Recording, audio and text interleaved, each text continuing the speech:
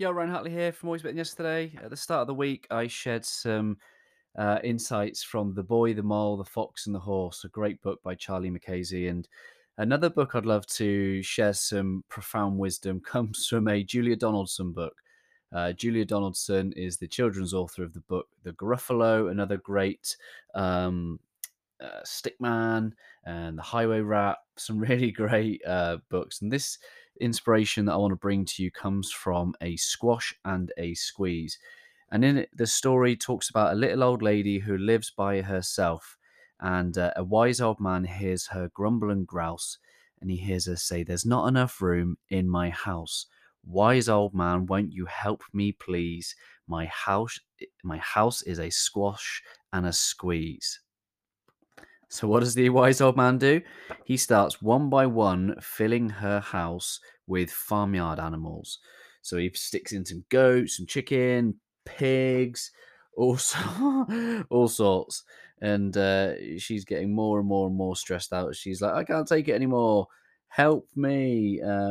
Wise old man, won't you help me, please? My house is a squash and a squeeze." So the wise old man says, "Well, take all the animals out then. Take all the animals out." And she's like, "Well, will I not just be back where I first began?" And as they went through the process of letting the chickens out and letting the goat out and letting the pig out, she has this realization of, wow, look at the space I'm gaining. Look how enormous my house feels now.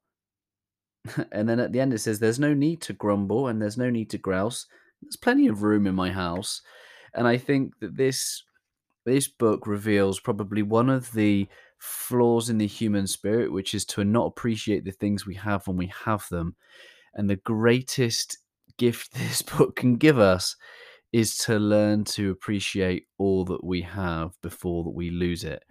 There's something profound in, I think this is why a lot of spiritual traditions involve fasting, because you're not having some of your basic needs and provisions met, it forgets all those wants and desires for more, and will just settle for basic provision. Just be settle, not settle as a way of conceding, but actually being grateful. That's what it comes down to, choosing all that you have. At the start of this story, this lady was unhappy with the size of her house. She felt it was a squash and a squeeze. And with a little bit of perspective, with a little bit of, unfortunately, loss of what she had, maybe she took it for granted. And in taking for granted, she realized what she did have. Unfortunately, the wisdom she now has gained is that all is not lost. She simply removed the animals and they were gone. And that's what fasting does for us. In that moment, we can remove that pain of fasting by replenishing, by feeding, by feasting.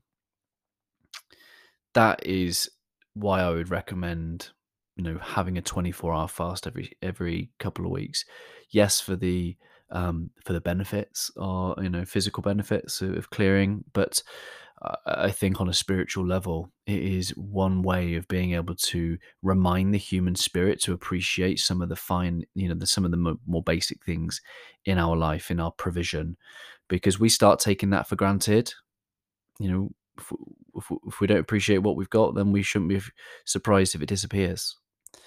And that goes for all walks of life. The people that you surround yourself with, the loved ones, the community networks that you have, the content that you enjoy engaging with, the job that maybe you're, not so enjoying right now.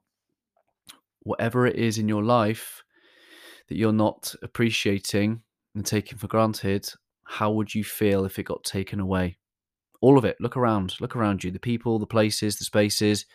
What could you live without? What could you not? And if this little old lady has a wise man giving her some profound wisdom by removing some of those things, um, in a way that's not too late, in a way that she gets that perspective before it's too late.